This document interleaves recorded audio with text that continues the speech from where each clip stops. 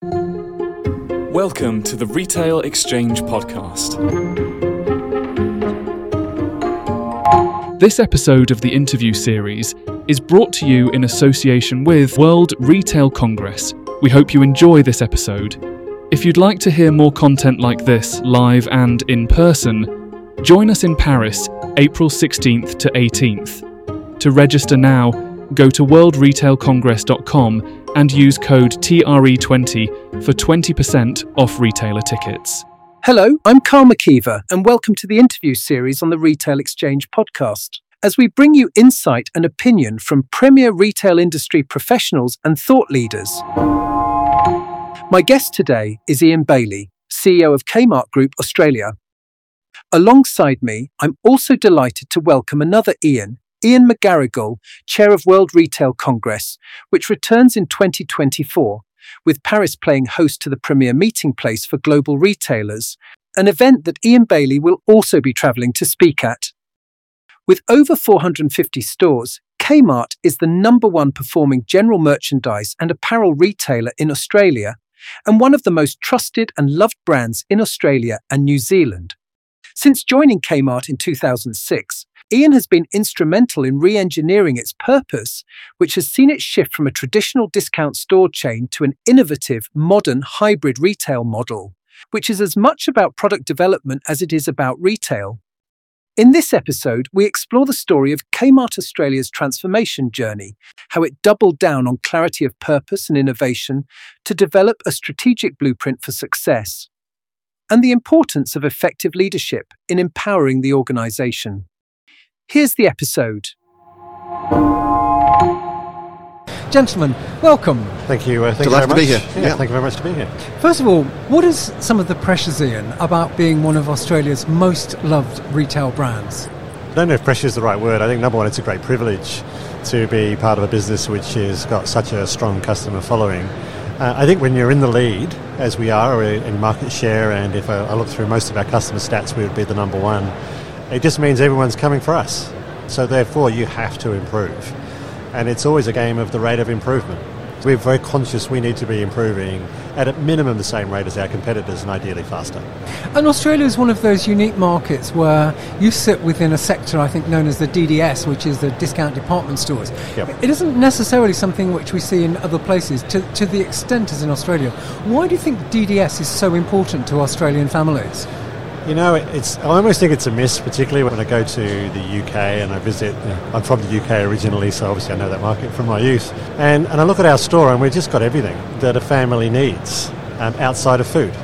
And we don't confuse the matter by sticking food in a store. So the net result is we get very high visitation. Most of our customers would visit once a month, to give you a sense of just how frequent it is. And it means that we can put all of our company's resources on focusing on home, clothing and kids. And I think if you're on a supercentre, you know, the big money's in food, inevitably attracts the resources, and the other side of the box doesn't get quite the same love. So do you think that clarity of focus and purpose is part of what your secret sauce is? I think it's the secret sauce of any great business. You have to know your customer, and you then have to get just better at servicing that customer than your competitors do. And if you can do that consistently with a business model that spits out some money, then you've got a really great business. All retail businesses at different forms and in every sector are constantly on a transformation journey, but yours has been pretty remarkable in recent years. Just give us an overview of that, would you please? Yeah, sure. So if I go back to 2007, 2008, we were like many ageing businesses. We were very much in the doldrums. We had about, if I do it in pounds, we were roughly £2 billion in sales at the time in revenue, and we made virtually no profit. And we were on that treadmill of more discounts to try and maintain the sales, and the greater the discount, the more it led to less profit, and of course we were in that nasty cycle. And then since that point we really got focused on what really matters to customers, and we set ourselves a mission of hitting the lowest price but without compromise. And that last piece is like so important, because we found that, you know what, it generally lowest price came with a caveat. You know, whether it was the store format, the quality of the product, the trend level that was in it. And we found over time that we could deliver on all of those elements And then we got this incredible customer reaction as a result of that. So essentially, without compromising what you were trying to deliver, you actually turned that around on its head and actually said to people, look, we can be the best that we can be, but we won't necessarily charge you a great deal more for it. Exactly. So now we're 85% is our own brand, which is Anco, which we treat exactly like a brand. It means that we then can optimize the model all the way from product design through to the customer's hands. And that enables us to constantly extract waste. And that extraction of waste, particularly now with the advent of technology, means that we can hit unbelievable productivity levels in that process. And we can hit the same product that's going to appear at a specialty store. Generally, we're a third of the price, and we're still a highly profitable retailer. And yours is a brand which, however you do it, you seem to engender a sense of fun. A lot of retailers talk about making the shopping experience enjoyable and happy customers and all the rest of it, but your brand generally does seem to ooze a sense of fun. How do you do that? I think, first of all, we try not to take ourselves too seriously. Australia is, I guess, a little bit like that, a little bit like the UK. People are happy to, take the mickey out of themselves a little bit. We know we're not brain surgeons. We're not sending rockets to Mars. We're selling the basic things that people need every day.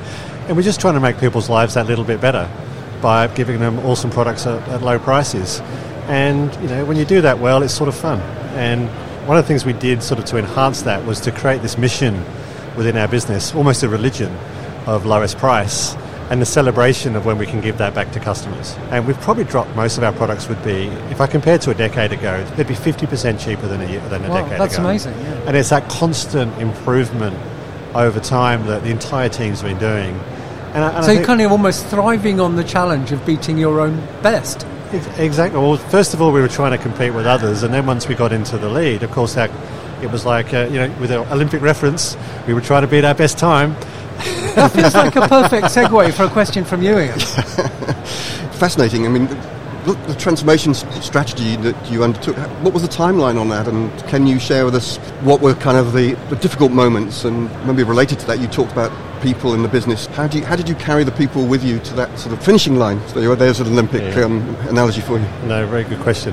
First of all, I don't think the transformation's ended, and I don't think there is a finishing line, going back to the need to consistently improve. That's really interesting. Yeah. So we don't see it as there is a period of transformation and a period of operation, because it's one continuum of we've got to constantly keep going.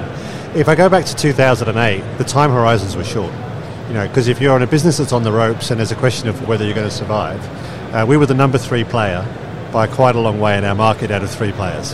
And there was a view that there should only be 2 players in the market, so clearly we were the obvious one to not exist. So time horizons when you're in that phase are very short. And there's the challenge, because you've got to operate and trade the business, but you've got to make strategic progress. So therefore we made choices that were fast. So what could we do that had fast impact but was still on strategy? And then over time we could start building in longer pathways to value, which were actually enablers for us to build a much, much stronger business over time. So I feel like as we got on the journey, first of all, the team got on board because we got results. Year one, the team didn't trust us at all, right? And did it help get the team on board, the fact that you were trailing behind, and therefore there was this incentive to, improve on that position? Yeah, it is, and it's an easy thing, I think, when you're in that position to make the enemy the competition. Yeah, because of course the difficulty on the other side is when you get to the top, complacency can set in, and that's almost a really dangerous time, because you've worked so hard to get to that position that then suddenly you can sort of almost sit back a little, and all that hard work to get you there can easily and quickly be lost. No, I agree. When I got into the CEO role in 2016, the biggest thing I changed in messaging was all about customer. Because we were already at that point number 1, the only thing that matters then is serving the customer to a higher standard, because reference to competition is actually reference to a group of retailers are not performing to the same level. So, I think one of the analogies we use is no point comparing yourself to your grandmother at tennis. Unless your grandmother's really good, I suppose, but in most cases not so. So we found that was the key to the unlock, was to have that. And we've also fostered a discontent within our organisation. To a degree, it's actually quite hard sometimes for people to come in, because they come in and it's like, I had a great week last week, and we say, yeah, but you missed A, B, C and D, and if we could solve that next year, we'll be even better. What you were saying there, you're pushing people all the time, but are the teams doing that themselves? Are they saying, yeah, that was good, but how can we do it better? Is that now the culture within the business? That is the culture, and I think it's unique. Well, there may be others around the world, but it's an unusual thing to have a high-performing business and people are so discontent with performance. But I love it. And I think actually it's obviously a theme of businesses which have had to work hard to turn themselves around. Stuart Machin, CEO of Marks & Spencer, I think uses the phrase positively dissatisfied, which is a version of what you're talking about there. And I guess really that's saying that, look, as good as we are, there's always more we can do, and we should leave no stone unturned in terms of getting there. I guess the question is, how good are you? Like, how do you assess that? What's the benchmark? And in many ways, I think retail fails customers consistently. And I would put us in the same boat. So when we look at our business, we would still think we're like somewhere between a 5 and a 6 out of 10 from what customers really want us to deliver. It just so happens, though, that our competition is below that. So therefore, we're the market leader.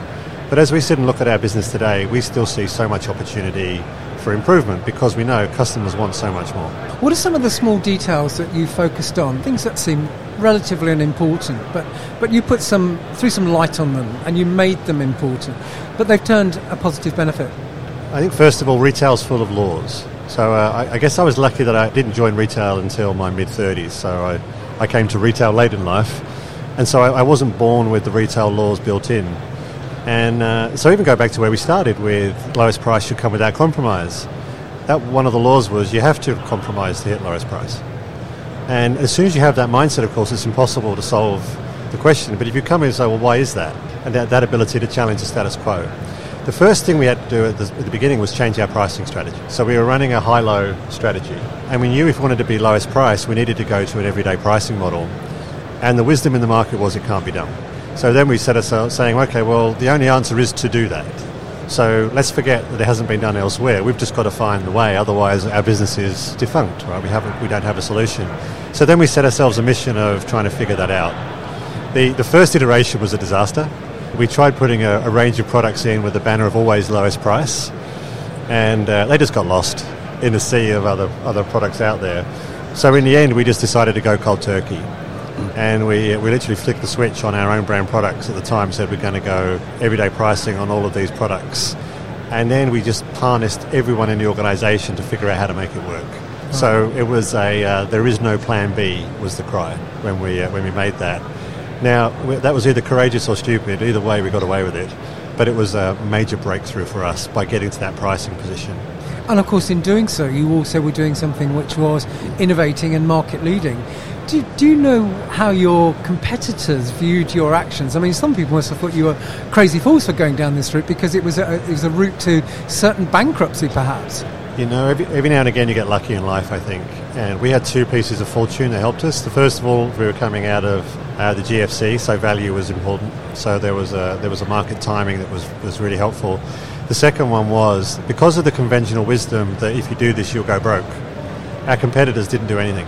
So they left you to your own devices, they really? They gave us 3 years. Oh, wow. Okay, so that's quite a headroom for you to operate. And you can only imagine, I can just imagine their dawning realisation 3 years in that they'd actually lost 3 years. And by that time, we had so much momentum, there was no catching us, unless we slowed up ourselves, which we didn't do. So you mentioned the first iteration of this, where you launched a few of your products, but they were lost within the sea of everything else.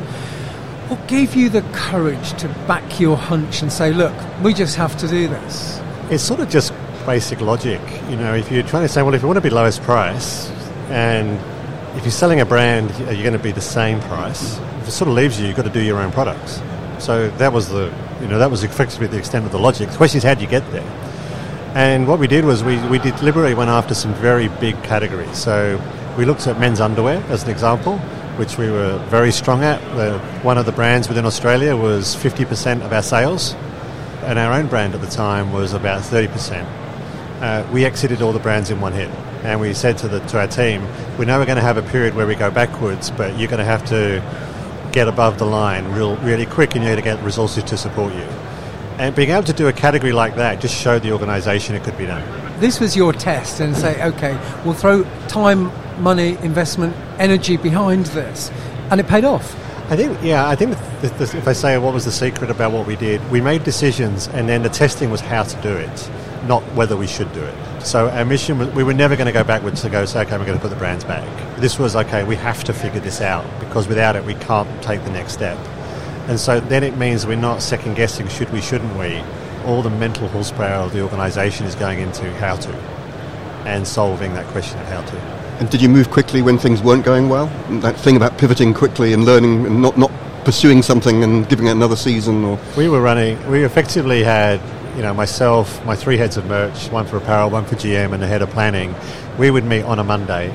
We would be analysing the results, and we'd be adjusting on a weekly basis. So that our cadence of, operation and strategy was like super high, because we were constantly trying to understand the data and then figure out what was working, what wasn't, accelerate what was working, and figure out what were the other options for the pieces that were not. So it was a very fast twitch model as we went through those moments, and they were pretty hairy, right? It's a bit like betting the farm when you make some of those calls, and so they can be terminal if you get it wrong. So you just got to be all over it to make sure those changes work. But if you get it, then you get this big step in performance. And it's a bit like climbing a mountain. You hit the ridge and suddenly you've got a whole new vista ahead of you, where suddenly you realise you've got so much more opportunity. And of course what you gain at that time as well is momentum, because it gives you the confidence to do more and perhaps to go bolder and further than you had previously. You got it. And the belief in the team, which you can't, I can't underestimate. The power of lots of people believing is unbelievable. The World Retail Congress is the annual meeting for global retail leaders helping shape the future of retail, and it returns in 2024 on April the 16th to the 18th. We are delighted to be hosted in Paris, a global centre of extraordinary retail and a prime location in this exciting year. Our theme, High Performance Retail, focuses on the traits needed to be truly world-class in today's retail landscape. Join us and the likes of leaders from Carrefour, Shein and LVMH in 2024 to explore the path to high performance. Register at worldretailcongress.com and use code TRE20 for 20% off retailer tickets. That is worldretailcongress.com with code TRE20. You can find the link and code in this episode's bio. We hear the term hybrid retail a lot. What does that mean to you, Ian? I don't know if it's hybrid or not. It's, one of the languages we use recently is pure retail, and it's because we're a product company now. We're a product company and we're a retail business. And if you say, where does the greatest value come from? It's sort of hard to say one or the other, particularly in Australia. But effectively, we have a product which we think is now globally ready that can be sold pretty much anywhere. And then we have a retail brand which has a very strong connection with consumers within Australia and New Zealand.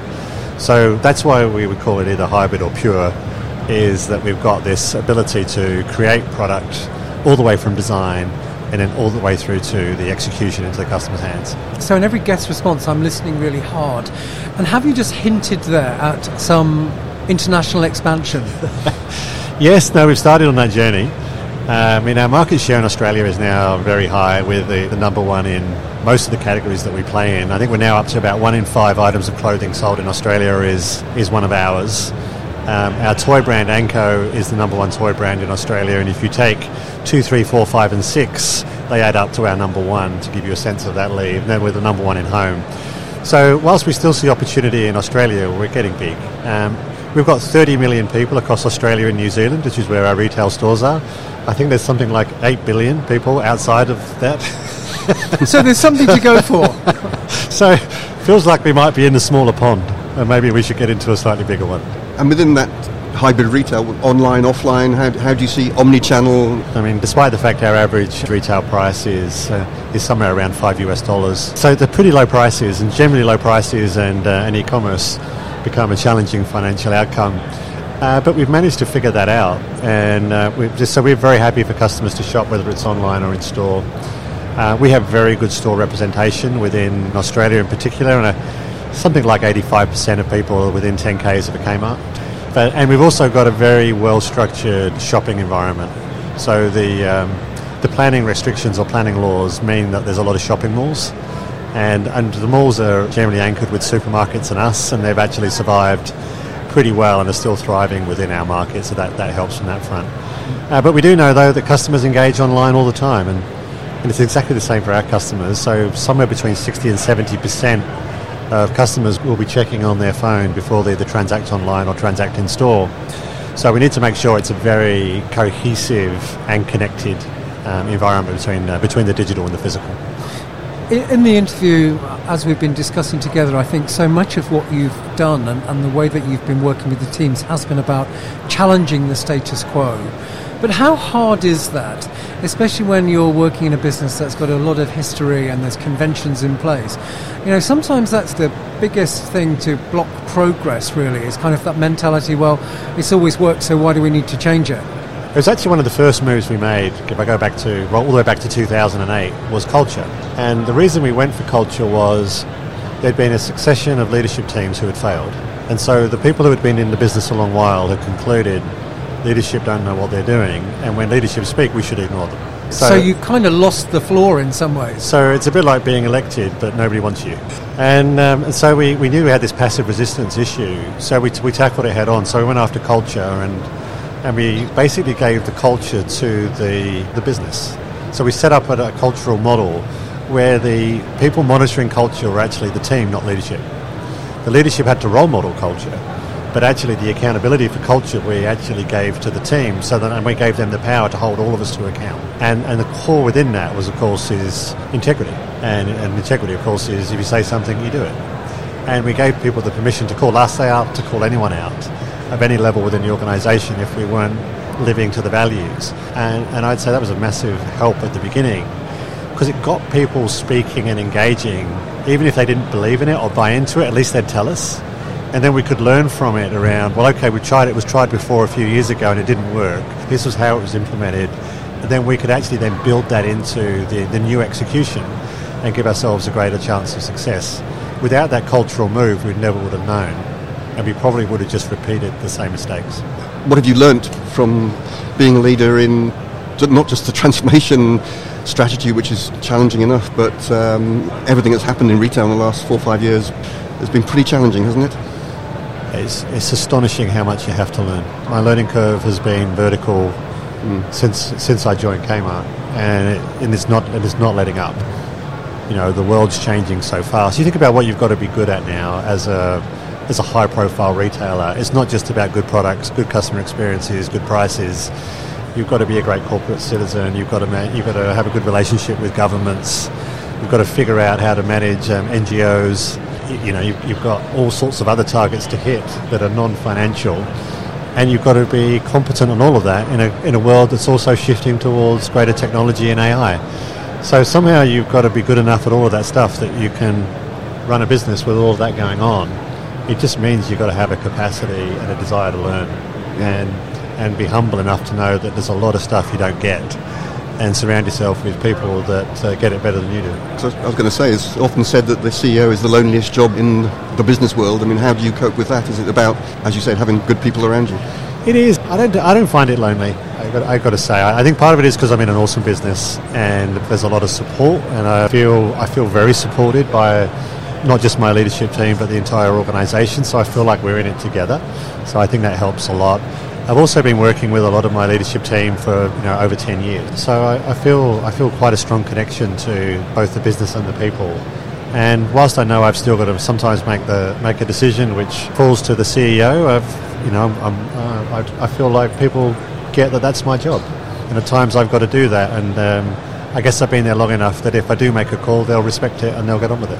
You mentioned that you came to retail later in your professional life. What were you doing before, and what are some of those greatest lessons which have served you well today? Yeah, I was a career nomad. Well, I mean, if I really go back, I was a failed professional tennis player between 16 and 18. So that was probably the least profitable part of my career. I then did an engineering degree. I then did accounting after that. So tennis, engineering, accounting, and then I started doing a bit of sales. I did a bit of accounting work. I worked in technology and healthcare primarily. And I just went from job to job, as you can probably tell through here. And whilst that made me almost... The dots don't align terrifically well together, do they? I was pretty much unemployable by about 28, I think. But then all of a sudden I got into a great role with a tech company where I was involved in selling outsourcing of technology. And then they needed a CFO for that business, and they needed somebody who actually got the business as well as understood a bit of accounting. And then suddenly by the age of 30 I was a CFO. And then when my entry point into retail was Officeworks within Australia. and they were looking for a CFO who was used to ERP implementations, which in my consulting days I'd done 2 of. So they weren't necessarily looking for retail skills. They needed something else, and that got me into the game, and then I loved it. I never really looked back. I love retail as an industry and couldn't recommend it more to anybody. So in all those other opportunities where you were doing other things, what are some of those priceless moments that have helped you in your role as CEO? You just need different perspectives, I think. You just get given so many things as a CEO which you don't know how to do. That's the reality. Because if the business knows how to do it, it does it. And so the stuff that lands on your desk is the stuff the business doesn't know how to do. So, and half the time it's not that you've got to answer the question. You've got to figure out what the question is and who best to give it to. And you need reference points. And, I think reference points in your history through having worked in different industries, to have worked in different types of roles, just means you can grasp probably better what's going on. And I certainly think it's helped me as I've gone through my journey, that I've had those experiences of implementing tech. So when I'm speaking with my CIO, I don't necessarily understand all the ins and outs of everything that goes on in tech these days because it's so complex.